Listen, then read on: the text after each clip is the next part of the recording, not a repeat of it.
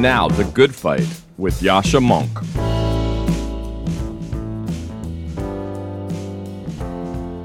Hi, my name is Francisco Toro. I just wrote about the Brazilian election on October 30th, which people around the world expected to lead to a real problem on the streets because the incumbent president, Jair Bolsonaro, had more or less announced that he would follow in Trump's footsteps and contest the election if he didn't win it. So he didn't think there was any fair way he could lose. Brazil has been bracing for impact for almost a year because everyone had seen this coming. And yet, when the election results were announced right after the vote, within 3 hours, congratulations started coming in from all around the world, from everyone from Biden to Putin to Maduro in Venezuela and Erdogan in Turkey. And Brazilian institutions were ready. Congress accepted the results. Everybody accepted the results. And Bolsonaro just froze. He didn't do anything. He realized that his allies had won their state governors' elections, even though he had lost, and they would not join him in contesting the election. He also realized that the future for him could look like a jail cell if he contested the election. So he let it be known that his administration would be collaborating with the incoming Lula administration on a transition. It's great news for Brazil, though Lula still faces a very difficult time in office when he takes over on January 1st. Francisco Toro's piece called Why Bolsonaro is Going Quietly was published by Persuasion. To learn more about the community we're building at Persuasion and to get similar articles directly into your inbox, head to www.persuasion.community. My guest today is Renée DiResta. Renée is the research manager at the Stanford Internet Observatory, and we had a really deep conversation about how we should think about the way in which the internet has changed our politics and what aspects of the supposed threat of the internet and social media we should actually take seriously. Where is the wheat and where is the chaff in the concerning ways in which digital technology has transformed our politics? We also talked about another aspect of Renée's work, which is slightly different, and that is that she took an important role in fighting back against some ill-considered policies in San Francisco concerning education and crime and other topics. She has a really interesting account of how a group of people came together to fight for common sense solutions to real problems, and what lessons others might take from that who want to rescue their own institutions from ideological takeover. Renée DiResta, welcome to the podcast. Thanks for having me.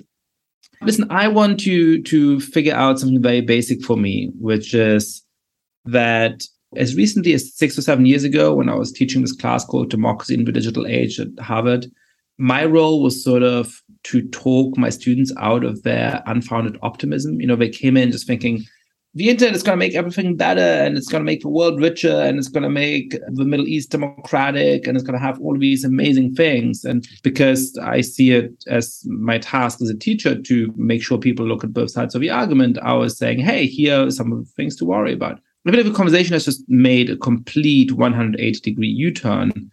And now all of the conversation about the internet is, here's why it's going to destroy democracy and help autocrats all over the world, and why we need to censor online, and why misinformation, disinformation is dangerous. So what do you think the potential of the internet for our politics is, and where do you think the real dangers lie? So I think one of the interesting dynamics about the internet as it's evolved in the age of social media. So a lot of that optimism was pretty early on, the internet as the blogosphere and that proliferation of voices that came about as a result of, the elimination of gatekeepers and the ability to publish content. I think one of the things that really changed, there was the period where we move into social networks and the dynamic of content being curated for you being kind of pigeonholed into a particular type of person. We see these networks being assembled in the early 2010s as platforms begin to try to expand your social graph to try to connect you to people who are just like you, independent of geography. And what happens there is really interesting because, again, there's some really fantastic things that come about. People with rare diseases find each other. People who are in a particular circumstance that they feel they can't discuss with people they know in real life find each other. But what you also start to see is recommendation engines that don't really have an understanding of what they are recommending, connecting all sorts of other communities as well, including those that we might consider a little bit more toxic, like the highly conspiratorial communities. And what you start to see is people becoming really deeply engaged in what comes to be a very kind of highly factional way of engaging on the internet. So you start to see in the 2015 presidential campaign in the US, people putting kind of like emojis in bio, or, you see the Pepe the Frog kind of community really come about as a very strong community in favor of then candidate Trump. That has really kind of continued over the following 5 or 6 years. You start to see all of these different types of people with a particular factional politics. And I don't mean factional in a pejorative. I just mean like that is their identity. And the norms that get established is the norm of we use this platform to fight. We use Facebook as a platform, again, to argue, to kind of insulate ourselves in particular communities, and then go and like wage war against other communities. You see this on Reddit. Some of the earliest dynamics on Reddit are particular subs kind of going and attacking other subs. And so this dynamic of the internet as a way for one kind of factional community to fight with another factional community, that becomes kind of the normal expression of politics in the online space. So I think that dynamic is really interesting in that it doesn't necessarily fully translate offline, but what we are seeing now is areas in which it does manifest offline. So you'll see, again, kind of a particular factional alignment. During COVID, this became really prominent, where then there'll be an offline protest, or people will show up to a school board meeting, or they'll show up to a local city council meeting because they heard something on the internet, they read something on the internet. And so you start to see these things kind of hop into the real world. I remember an article I read quoting Devin Nunes back in like 2015, where he made some comment about how it used to be very small numbers of conspiracy theorists calling his office, but now it had really jumped. He said, it had kind of flipped almost 90% rather than 10%. 90% are calling his office with these insane theories that they've read on the internet, demanding to know, what he's going to do about them.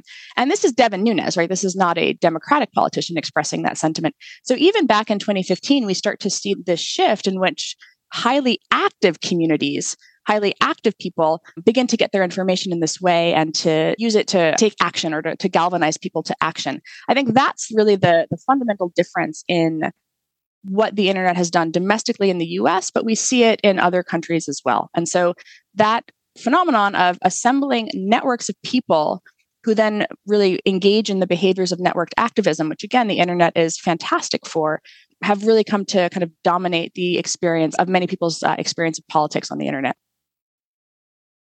That's really interesting. I've been thinking through a similar mechanism in the context of identity, right? If you're in a group of 100 kids, let's say, in the class of some high school, or in many European countries, it'll be about 30 kids who are part of a section of an American class that really spends most of the lessons together.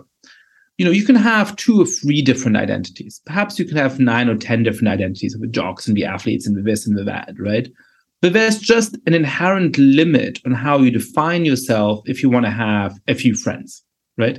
And so that actually imposed some form of order on how people self-defined.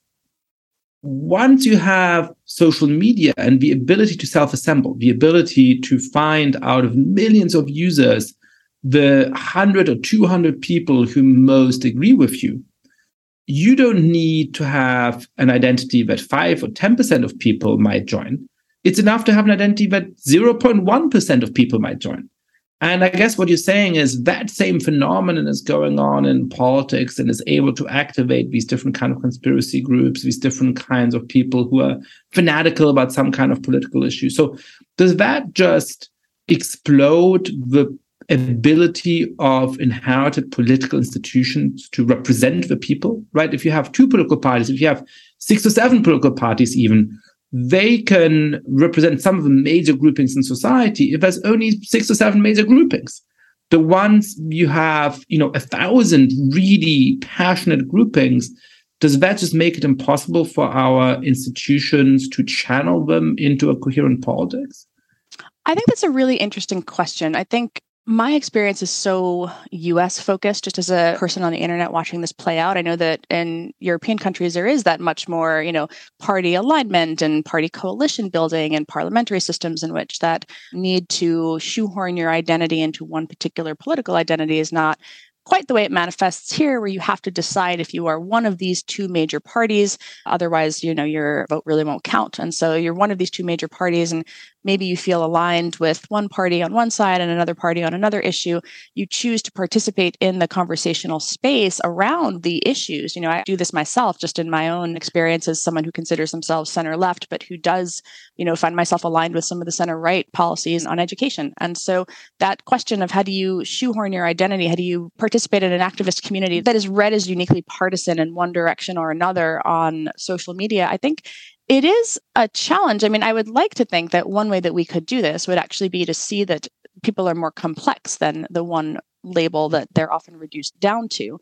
And I do think that there are people who operate in this interesting space in the center on social media where you do see them sort of split off and align on one party versus another.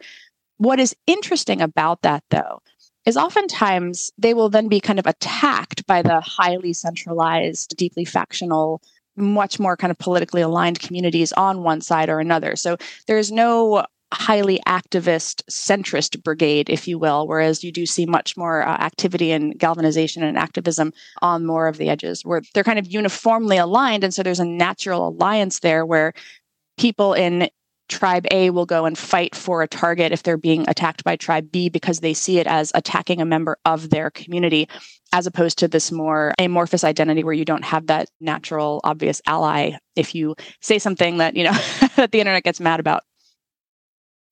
So what kind of possible responses are there to this problem, right? If you have a theory of a case where it's sort of quote unquote misinformation is leading people astray, then it might feel like educating people or censoring misinformation is going to be the solution. If what you're saying is fundamentally what's going on here is that the structure of the internet and of social media just makes people self-assemble in these small but very, very passionate groups, it feels like we would need a much, much more structural fix for our institutions to be able to cope with that. What is the implication of that for how we do politics? So first of all, I don't think that misinformation is really a particularly useful framing of the dynamics of the problem today. And so I'll say that over the last 7 years, looking at how this happened, how this has evolved, I should say, into this very factional activism, most of the things that really rile people up are not demonstrably falsifiable, right? It's not a thing where you're saying, this fact about the world is untrue and you need to be corrected on that thing. When there are these nice, neat moments like that, you can throw up a label, you can put up a fact check. People might not believe it. There's this fundamental problem of if you're in Tribe A, you distrust the media of Tribe B and vice versa. And so the fact check, even the attempt to correct the misinformation when it is misinformation, is read with a particular kind of, again, partisan valence. Is this coming from somebody in my tribe or is this more manipulation from the bad guys? But I think one of the more useful frameworks for what is happening today is actually rumors, right? It's actually more of a matter of people who are spreading information, even unverifiable information, things that maybe can never be verified or falsified even. They're kind of spreading it amongst themselves as like an alternative to the defined narrative, right? A media-defined narrative. And this is how we've always thought about rumors and social science, that work of just communities of people who really care about an issue, really, really care, really impacts them in some way. They're very, very interested in it.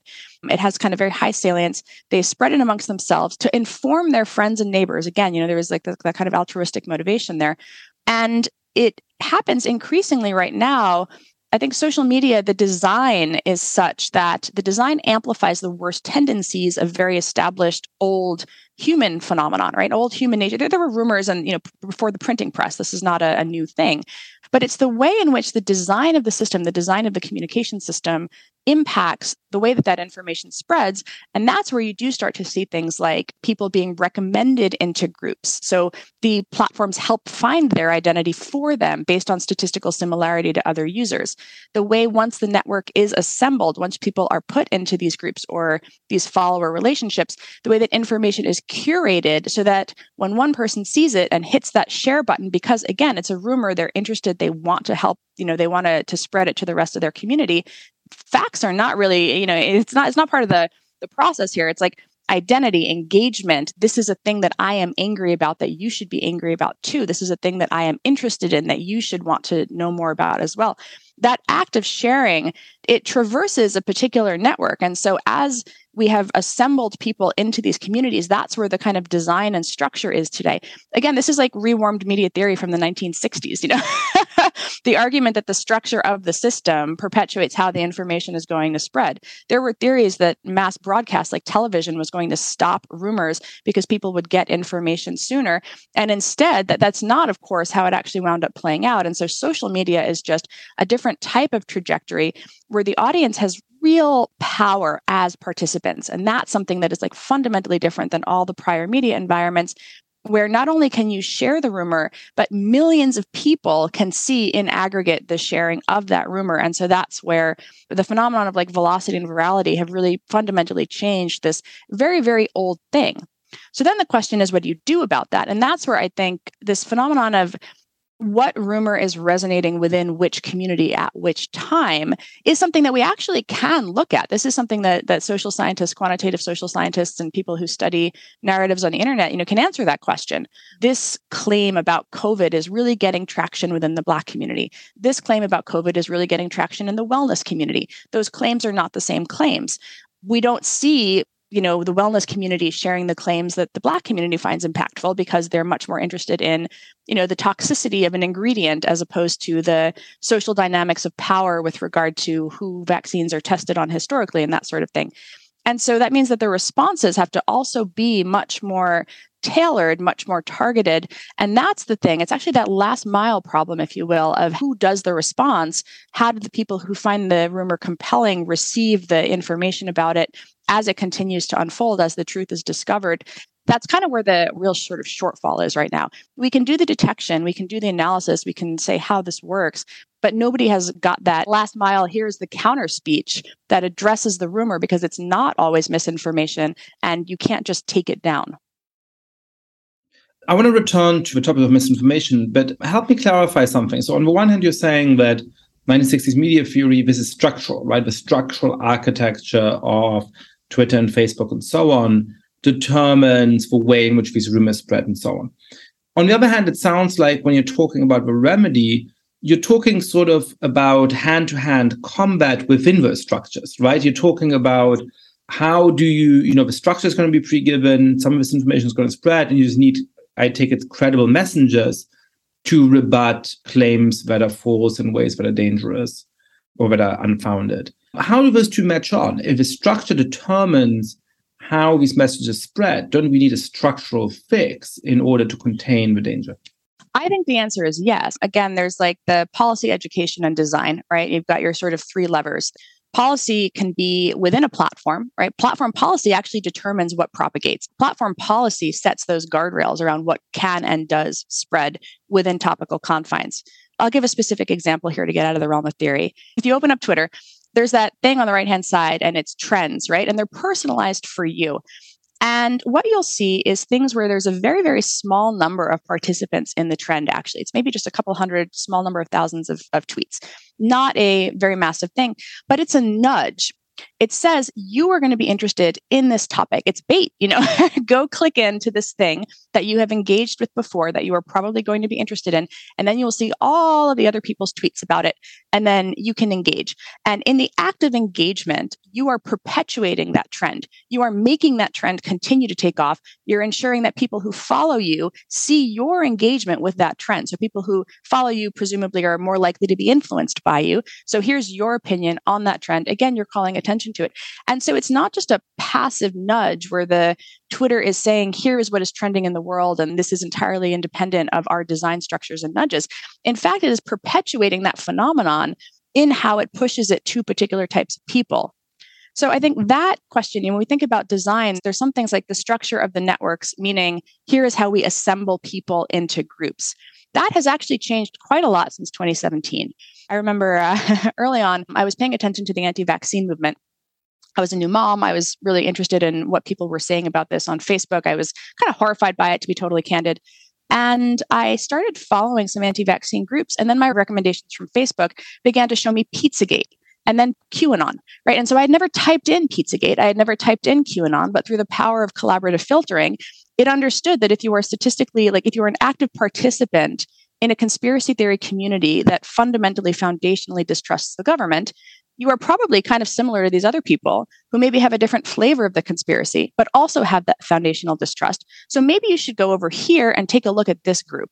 And the purpose for the platform, the recommendation engine didn't understand what it was doing. It was not a conscious effort. It didn't want to have to determine what was good and what was bad. So instead, it just said, well, here's an active community. You have some similarities. You should go join that active community. Let's give you this nudge.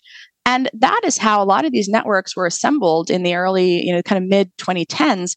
And so that question now, as that is no longer the case, there are many people who feel that any change to the design, right, any change to the algorithm, the network, how somebody is nudged or prompted, is a viewpoint-based censorship. And so what we're starting to see is arguments around censorship, which historically have been tied to viewpoints, are instead being applied to just basic phenomena of design. What is amplified and what is not? What is a quote unquote neutral or quote unquote fair ranking system when there is no such thing, because the internet is curating, the platforms are curating what you see. And so there is inherently a weighting and a value judgment there. I would argue that we could experiment with that far more than we have. And that is, in fact, this question of how do you use design, that question of design and policy and the intersection there and how that shapes how people behave, I think is really the frontier as we think about, is there a response at scale or a more systemic response as opposed to let's try to counter message to community A in this moment. So there's time horizons. Right now, these are the networks, these are the communities that targeted response in education is probably the best thing we have. But looking forward, what does an optimal system design look like? I think that's really where the interesting research should be at this point. My impression was that the bulk of the debate is about viewpoint censorship, right? That most of what really gets people is how can person X be saying thing Y on these platforms? They need to be thrown off. And then, of course, there's why on earth did person, A get booted off for saying harmless thing B? This is an outrage. And of course, part of the dynamic is that people see the misjudgments on their own side much more vividly than the misjudgment on the other side. So the people who are unfairly kicked off. And so therefore, one of the real dangers to me of a censorship system is that both sides of a political spectrum become deeply convinced, and in a way reasonably become deeply convinced that they're being deeply discriminated against. My question here is, do you think that people are going to be as skeptical about structural changes as they are about this continual attempt by Twitter and Facebook and other social media platforms to moderate quote unquote speech by making people delete their tweets or suspending their accounts or even terminating them? And what are the kind of structural reforms that the social media platforms should be experimenting with, the ones that you think might actually help to make for healthier platforms? There will always be complaints, right? Anytime a powerful platform does something that changes a particular individual or community's perception of their distribution. You may remember some of the earliest allegations that the platforms were behaving unfairly came about when large numbers of automated accounts were taken down. We used to kind of jokingly refer to this as like the bot raptures, right? So even though people wanted fewer bots, this is funny enough, the entire conversation with the Elon Musk Twitter takeover right now, people wanted fewer bots, but when they saw their follower counts decrease, then there was a sense that something egregious had happened, particularly since a lot of the more automated accounts or a lot of the accounts that were kind of culled in these bot raptures in the 2017-2018 timeframe did seem to be disproportionately following conservative accounts. That is the reality of the dynamic there. I think one way that platforms can address concerns about this is through a little bit more transparency around what came down and why, as opposed to you just wake up and you've lost, 20,000 followers, because that moment creates an opportunity for powerful influencers to frame that reduction of automated or spam accounts as inherently anti-conservative, as opposed to a kind of massive cull across the platform in which politicians in India lost many tens of thousands of followers as well. So I think the legitimacy question is what you're really getting at here, though, right? Which is who has the moral authority to decide how the system is run. And that is a very complicated question because, of course, there's ref working by powerful people on all sides of the political spectrum, and not limited to the United States either. We see that ref working appearing in many, many, many different countries, including authoritarians who rely on intimidation campaigns, propaganda bots, and that sort of thing, propaganda trolls and accounts to create particular perceptions of their popularity even, or popularity for their policies. Even though this is a very heated debate in the United States, these phenomena are happening globally, and that's one of the real challenges for the platforms. There's at least three different questions, right? One is about who should be allowed to make the rules that govern big public platforms like Twitter and Facebook. And one obvious answer might be, well, the private companies should be able to do whatever they want. But once those platforms do have a systemic importance for being able to engage in political debate in this country or in other countries, I think there is also a plausible argument that there should be some regulation on the kind of censorship, for example, that these platforms should be allowed to do. And in particular, there should be consequences if they do engage in such extensive censorship that they essentially become publishers. Then there's a question as to why they should be exempt from the normal kinds of constraints that publishers face, including the ability to be sued for libel and so on, right?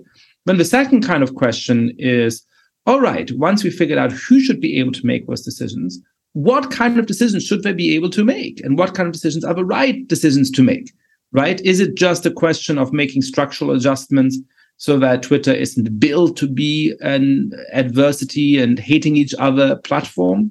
Or should they be able to censor viewpoints which maybe help a majority of the American population? How far should they be able to go to suppress debate, for example, about the origin of COVID or other kind of questions, right? And then the third question is, all right, but what about the transparency? Even if we said whatever committee, in Silicon Valley should be able to rule on what happens in Facebook and Twitter, even if we say they should have carte blanche to censor people, even on arbitrary grounds, even on they're just not the kinds of people we want to have on our platform, should they have to inform users about what happens? And, I think certainly on that, it's become obvious how negative the consequences are when people are driven into this kind of paranoia. Now, some people may affect that paranoia for political gain, right? It may say, look, I'm being censored because I've lost the follower accounts and are perfectly aware of the fact that these were just bots that have disappeared.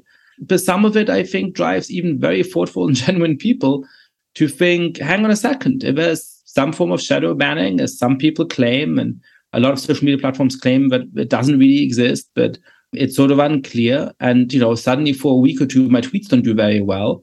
Probably that's a coincidence of timing, or I just haven't had very good tweets, or sequencing thing where it just so happens that a few tweets in a row didn't perform that well.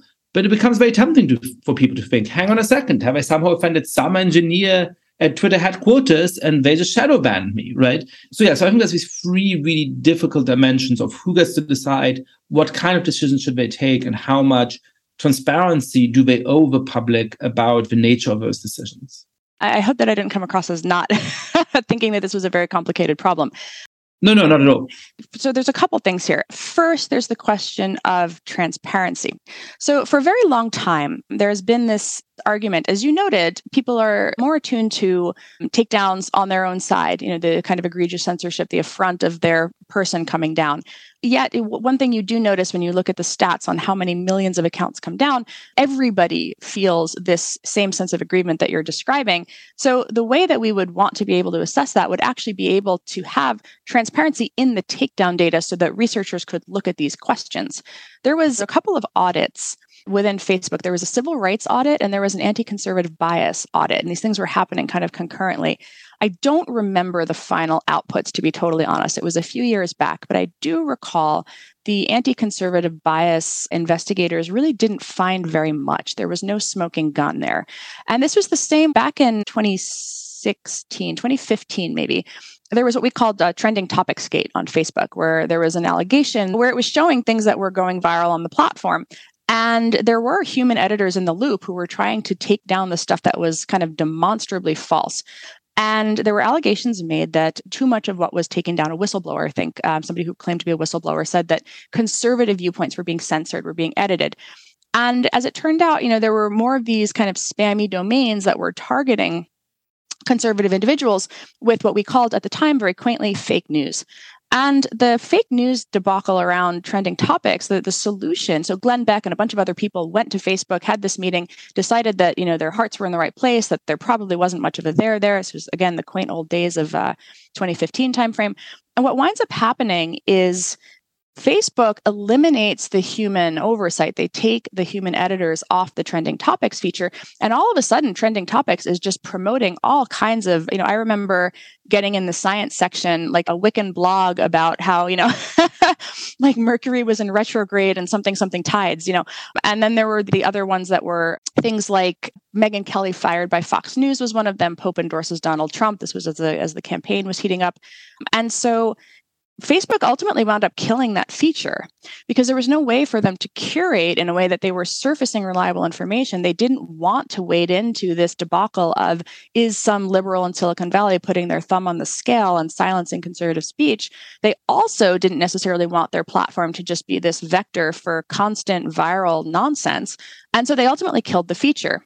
So this is again, interestingly, when something is trending, you see it, you respond to it, you react to it, and you inadvertently potentially perpetuate the trend.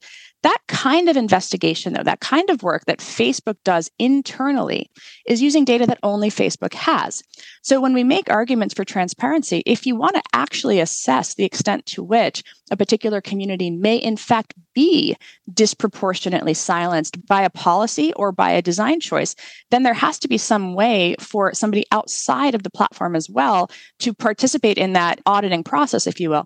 And so you mentioned regulation and that aspect of policy. One of the bills that I was most excited about last year was the Platform Accountability and Transparency Act, or I guess that was earlier this year, but last legislative season. The Platform Accountability and Transparency Act just argues that we can't answer these questions without access to data. And that's the sort of thing where there is support for that idea, even from people like on the right, like Ted Cruz and Marsha Blackburn, and also on the left, like Senator Blumenthal, where you see this bipartisan recognition that in order to actually assess what is happening, we should create systems for that research to be done. The problem, though, is that the other thing that you kind of alluded to is regulation to punish the platforms. And that is much more likely to get pickup in the media. That is much more likely to become a topic of conversation. That is much more likely to get passed at some state house level, as we've seen in Texas. I think the Supreme Court said yesterday they were going to evaluate the Texas anti-censorship social media laws, as it's kind of framed. And so there is this dynamic where we actually just don't really have answers here. And I think that people would like them to exist. They'd like to kind of neatly shoehorn this into censorship versus not censorship, but it's not really that simple. And I think we have to be advocating much more for transparency if we want to actually assess, the realistic, the extent to which this is a problem. For any given user, though, there is one other thing I'll just flag. There is now the Facebook Oversight Board, which I think provides an interesting model by which you can appeal a decision that was made about your account. And I think that model of restitution, an opportunity to plead your case, to have an outside body, people who are not within the platforms operating under certain incentive structures, take a look at it. That is, I think, a useful model. But as you noted earlier, the question is, how do you scale that? Who funds it? Who sits on the jury? And, there is no phase in this process. Do we have a sense where we're like, yes, this non-biased person has the moral authority to evaluate these questions? And that's why we've had 7 years now of just kind of roiling anger about this with no meaningful regulation and no meaningful fact-finding that has come out of any of it. So very briefly, what are the three key features of a regulation that we should pass? So I guess transparency, so we can actually assess and recognize if some political or other community is being targeted in an unfair way. What else? User appeals, I think, is a key part of framework for that has to be established. How do we think about that oversight board model as applied more broadly? And then the last thing, which we haven't really talked about, but just been on my mind lately, is questions like, can the FTC weigh in on things that are deemed to be consumer harms? And is there a way to use consumer harms or consumer protection in certain ways, like influencers becoming paid but undisclosed political mouthpieces, things where we have regulation in other areas around transparency from a different standpoint? Who is behind this message? Who is paying for this message? That, I think, is an area where, as we have moved towards this model of influencers really having millions of followers, profound impact potentially on politics and shaping opinions, I do think the FTC coming up with more modernized rules for thinking about enforcement of paid political activities is really critical. So since you mentioned influencers, I know that that's what you're working on in the context of a book as well. What is an influencer, and why should we worry about influencers other than, what they might be trying to get our teenage children to do or something like that? I don't know that I would say it as worry. I'm not taking like a normative anti-influencer stance here. I'm trying to be descriptive. Here is what has happened. Here is this novel figure. Here is how they have used this environment. A lot of the work on influencers comes out of marketing. Even as recently as 2019, most of the writing on influencers has stayed in the context of marketing. It's a person. The marketing terms are reach, resonance, and relevance. They speak to, again, this factional model as people assemble into these kind of very distinct communities. Influencers have a high resonance within a particular community. So not necessarily the same thing as the kind of celebrity model in the past, where a person is famous for doing a thing and they have nationwide or international name recognition. More people who are persuasive within a particular community, a particular defined niche. So let's say as an example, because I love to think about that example, like my favorite, supposedly, possibly, potentially talking dog, Bunny, one of these new pets that you see a lot of on Instagram and TikTok that are able to talk through the use of buttons, which were originally designed for people who are autistic or who are speech impaired for some reason. And they're able to have some kind of basic communication with the human owners by using these buttons. And there's questions about what that means. One of the biggest of them is a dog called Bunny. And, her owner has a lot of followers and has people who obviously think this person knows a lot about how to raise a dog well and have a healthy dog. And so when they advertise dog food, I assume that she would have those three characteristics, right? She would be an appealing influencer, not perhaps when talking about fashion choices or not when talking about travel, but when talking about things related to pets and dog food, for example. Exactly. And that's where that relevance comes in and resonance within a community. And one thing that's interesting about influencers is there's a trust and an authenticity. They're seen as largely unco-opted by the sort of trappings of celebrity, the big businesses. And it's not like a famous celebrity can promote a Coke, but this small influencer talking to their community about why this water is a good choice and something that they're drinking every day and really feeling energized about. A lot of these folks start off just having those conversations very casually, and then ultimately then the kind of sponsorships roll in. So there's a financial motivation. There's also a clout motivation. The more influence you amass, the more potential sponsorships you might have, the more, if you're on something like YouTube, the more kind of views on your videos, which translates into this kind of advertising revenue share. There's a lot of different ways in which it is a business as well as a passion. And so there's that kind of dual phenomenon there. But one thing that's very interesting is that particularly there's like almost a reallocation of trust to a lot of these folks. Audiences feel that they're really speaking to them. You see these fandoms arise around this relationship that people have around influencers.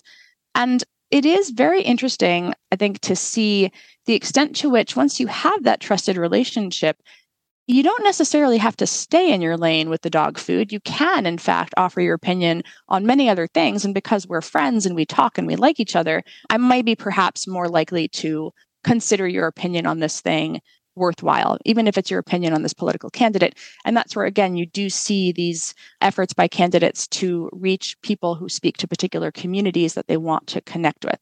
So the influencer does have, once it has kind of amassed that influence in one area, one of the questions is, to what extent does that translate into other areas?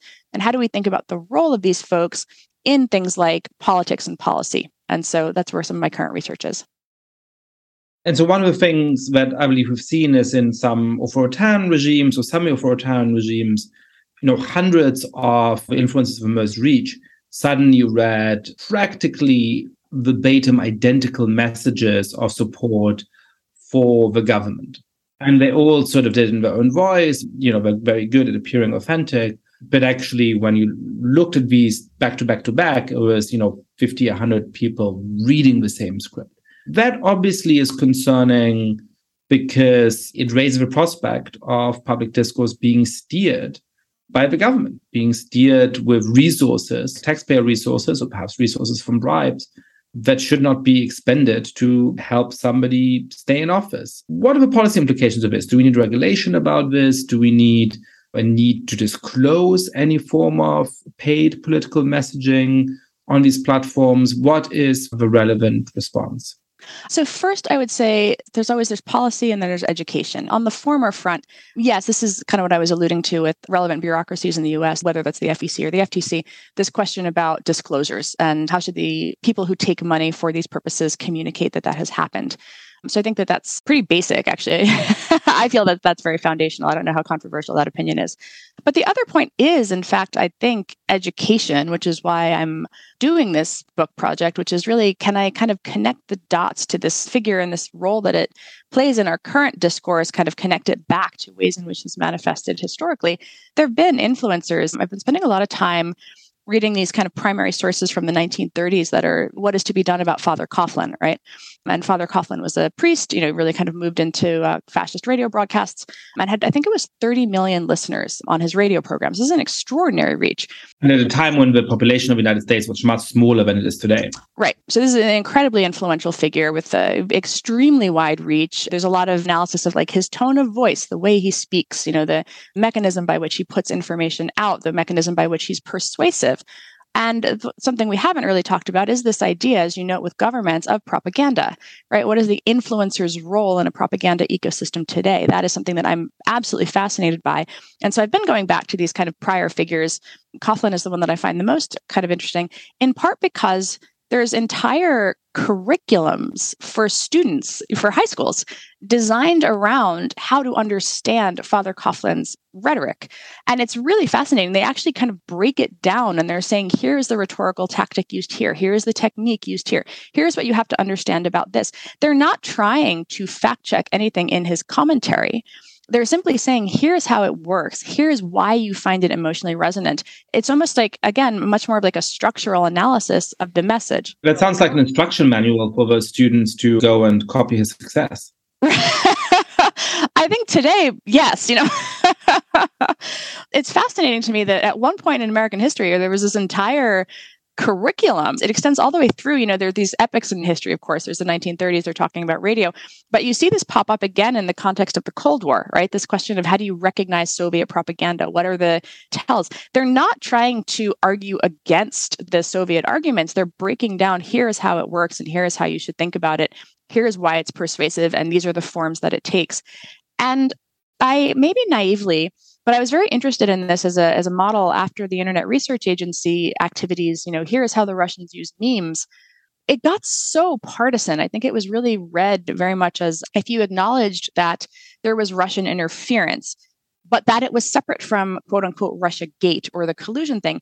It was a real missed opportunity, I think, to say this is how online propaganda works today. It is not this kind of Chomskyite top-down 1980s, the government colluding to manufacture consent through mass media. There's this new form that's appeared that I think is really interesting.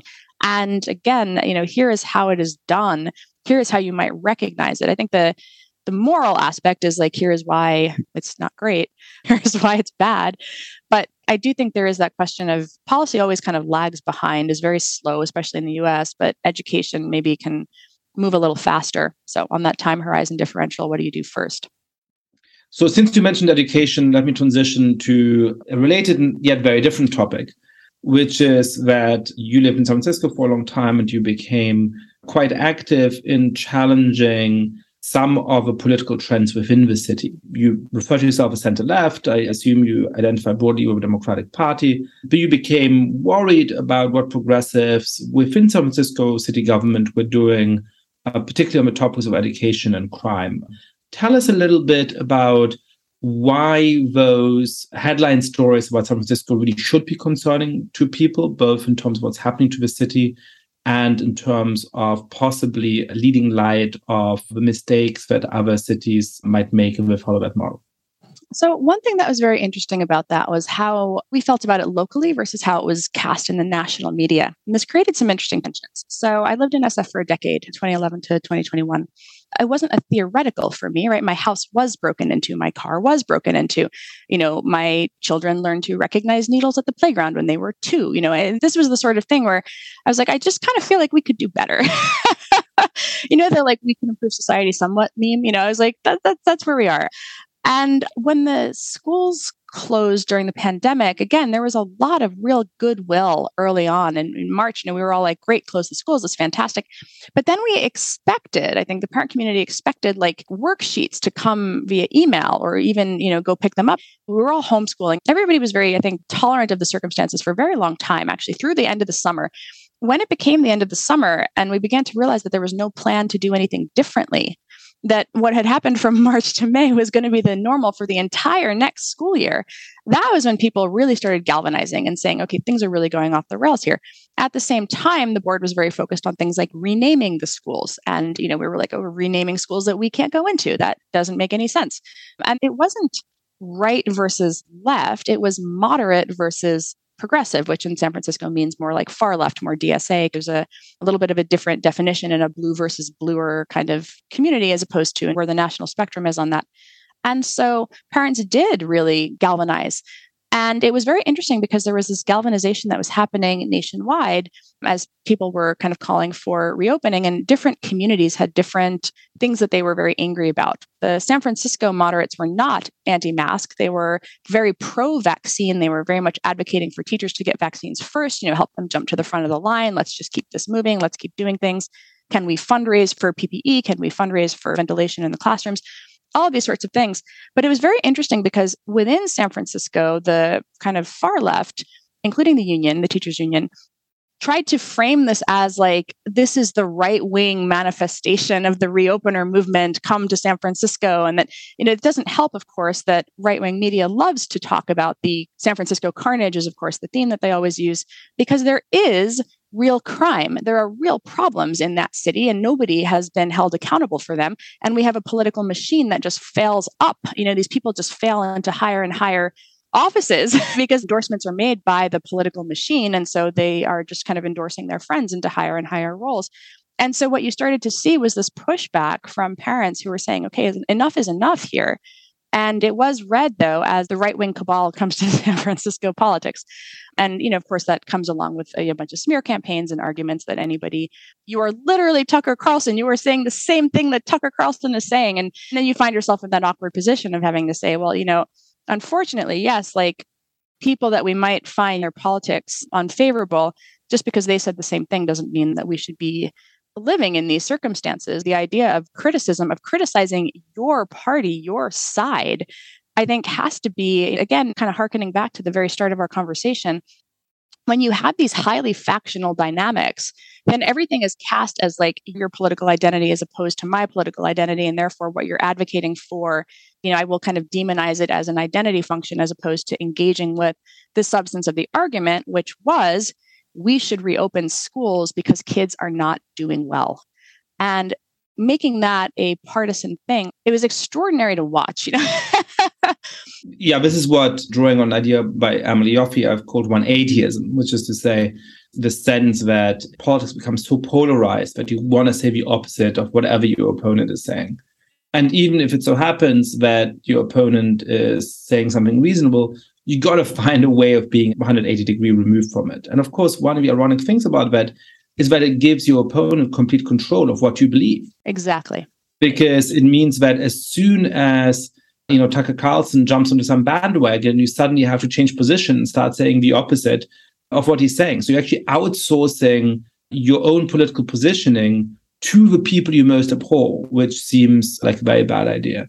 So I think you've outlined what the concerns were about education. It was partially that these schools were closed for not just the first months of the pandemic, but for a very, very long period of time. And secondly, that they seem to be prioritizing a sort of social justice agenda in an often very ill-considered manner. So, I think one of the schools that was slated to be renamed, I forget what was ultimately renamed in San Francisco, was named after Abraham Lincoln. It never got renamed. They halted the renaming.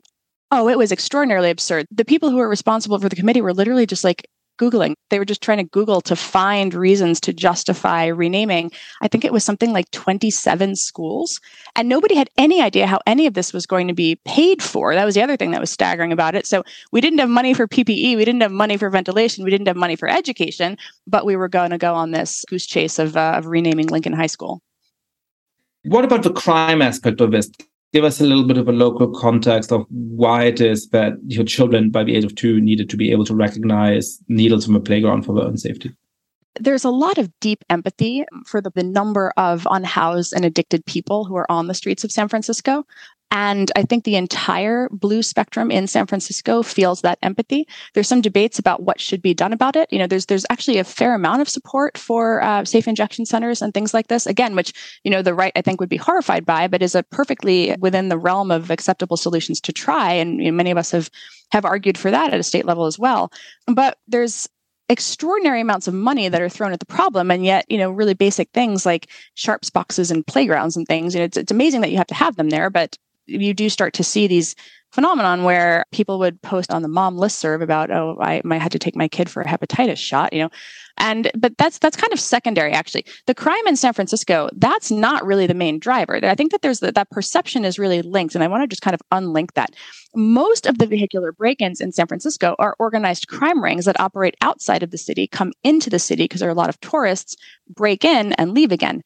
And so this has been known for a very, very, very long time, but the kind of impetus to do something about it, I remember in the campaign for DA when Chesa Boudin was running, there were arguments about maybe we should create a system by which people who had their windows smashed could apply for the city to cover the cost of the repair. And I was like, so we're just going to keep paying to repair people's windows, but we're not really doing much with the root cause here, or putting Band-Aids on broken windows. What a surreal policy suggestion that is. There was a lot of finger pointing, the DA to the police back to the DA. Why aren't the police arresting more? Why isn't the DA charging anybody? And so that debate was happening. This, of course, again, was read into the larger national conversation, this question of anti-carceral prosecutors or decarceral prosecutors, and how prominent people who were kind of aligned with that movement nationwide saw, Chesa as being under attack again by this national machine. But what polling was showing was just that the people of San Francisco, I think there was some crazy stat that came out a couple of weeks ago that said something like 25 to 30% of people had been the victim of a car break-in or a home break-in, some other equally high percentage, an assault on the street. And so the arguments were always made well, the crime stats don't support the sentiment, ergo it must be a vast propaganda operation by the right, brainwashing the good people of San Francisco as if they're all sitting there reading right-wing media. And so there was this kind of surreal conversation about it where, again, that phenomenon you're describing, where if somebody on the right is criticizing the crime wave in San Francisco and presenting this image of San Francisco carnage, that means that we should just kind of be happy with the status quo in the city, even as we have all had this experience very personally. The lived experience of being in San Francisco was one of being a victim of crime or knowing somebody who was a victim of crime. And so the idea that you've just been brainwashed by what, some right-wing pundit said on television was actually really insulting, I think. And so a lot of communities, again, got very galvanized around this and said, enough is enough. And it is time to kind of send a message back to city leadership saying that these policies are not working and we cannot continue with them. I had left by the time of the Chesa recall, but that was where the momentum really was around that. And so how did this counter movement, first on the school closings, where I believe you did play a role, and then on the Chesa Boudin recall happen? How did people manage to organize, even though the people in political power were pretty arrayed in defense of those individuals and institutions? And how did you message those campaigns in such a way that it made it harder for people to falsely claim, oh, you're just foot soldiers in this vast right-wing conspiracy? Well, first, it was a huge effort by a number of different organizations in the center, in the moderate center of the city. So I don't get any real credit for this. The focus had to be on competence. Is this policy working? No. What might a different policy look like and who might better execute on that policy?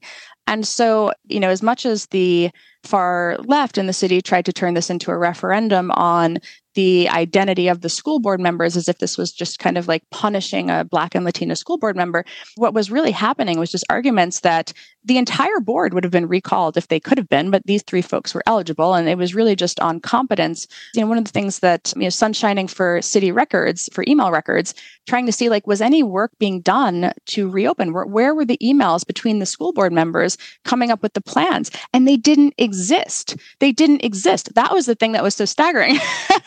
So that's when you start to see local media beginning to write the story of competence. And I think that there was really just a focus on keeping it about, are these the best people to be running this school district at this time? And the voters overwhelmingly in the referendum voted the answer as no, and that was where it went. So I think it was very much a focus on how might we have a school board that is, not just a stepping stone to higher political office, where the DCCC and the folks in San Francisco who do the endorsements are doing it to try to position their people for a subsequent board of supervisors role or something that, where the school board becomes the stepping stone to higher office. Is there a way to break that model and to argue for parent-centered, student-centered school board? And that, I think, was above all else what really motivated the parents to drive the momentum on this. The union advocated for the teachers. The school board had been endorsed by the union. They advocated for the teachers, and there was nobody advocating for the kids. And that was, I think, the gap that a lot of concerned parents decided to step in and fill. So what advice would you give to people who may be listening to this and saying, hey, my city has similar problems, or some institution I'm a part of has been taken over by deeply ideological and not very competent people? How can I start to argue against this without ruining my good name, without being smeared as part of this right-wing conspiracy? Is there any kind of learning that you've taken from how this worked in San Francisco that people might seize to emulate your success? Well, the smear campaigns were, of course, part of it. When I talked about the kind of factional dynamics online today, it does make it very, very easy to smear people. It is almost a cost of doing business for participation in the public sphere today. I think it's really terribly unfortunate that that's where the norms are, but that is where the norms are. What we tried to do was just create a positive message. These are ways that we want to help children. Here are ways in which we are going to participate in helping children. Not counter smears, not wading into that to the greatest extent possible. But it is something where I think the recognition that you can impose significant costs on a person by smearing them and by making it impossible for them to speak up because of a risk of firing or that sort of dynamic. My sincere hope is that institutions and companies are more aware of, this is a tactic that is widely used online by every facet of the factional spectrum at this point. And it is something that institutions should really take care to not kind of fall prey to. There are occasionally times when something egregious has been uncovered or done, and an institution has a responsibility to investigate at that point. But the idea that, so-and-so is the fascist for advocating for, a competent government is not that. Yeah, and so many things would be a lot easier if institutions just stuck to a very simple maxim that when some smear is made or some accusation is made or people are characterized in a particular kind of way, the institutional response would be, first of all, to do nothing unless there's a very reasonable ground for that suspicion. And secondly, if there is reasonable ground for that suspicion, simply the announcement that they will investigate and come to a solution at the time when all the necessary information is available. And most of the time, that not only allows the institution to make sure it doesn't rush into an erroneous or an unfair decision, but also ensures that actually the world has moved on to, the next thing that Twitter is outraged about. And the pressure to come to a particular kind of decision is much weaker at that point. Yeah, I agree. Renée DiResta, thank you so much for coming on the podcast. Thanks for having me.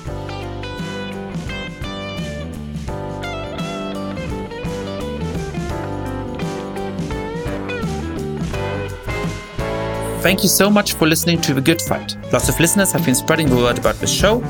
If you too have been enjoying the podcast, please be like, rate the show on iTunes, tell your friends all about it, share it on Facebook or Twitter. And finally, please mail suggestions for great guests or comments about the show to goodfightpod@gmail.com. That's goodfightpod@gmail.com. This recording carries a Creative Commons 4.0 international license. Thanks to Silent Partner for their song, Chess Pieces.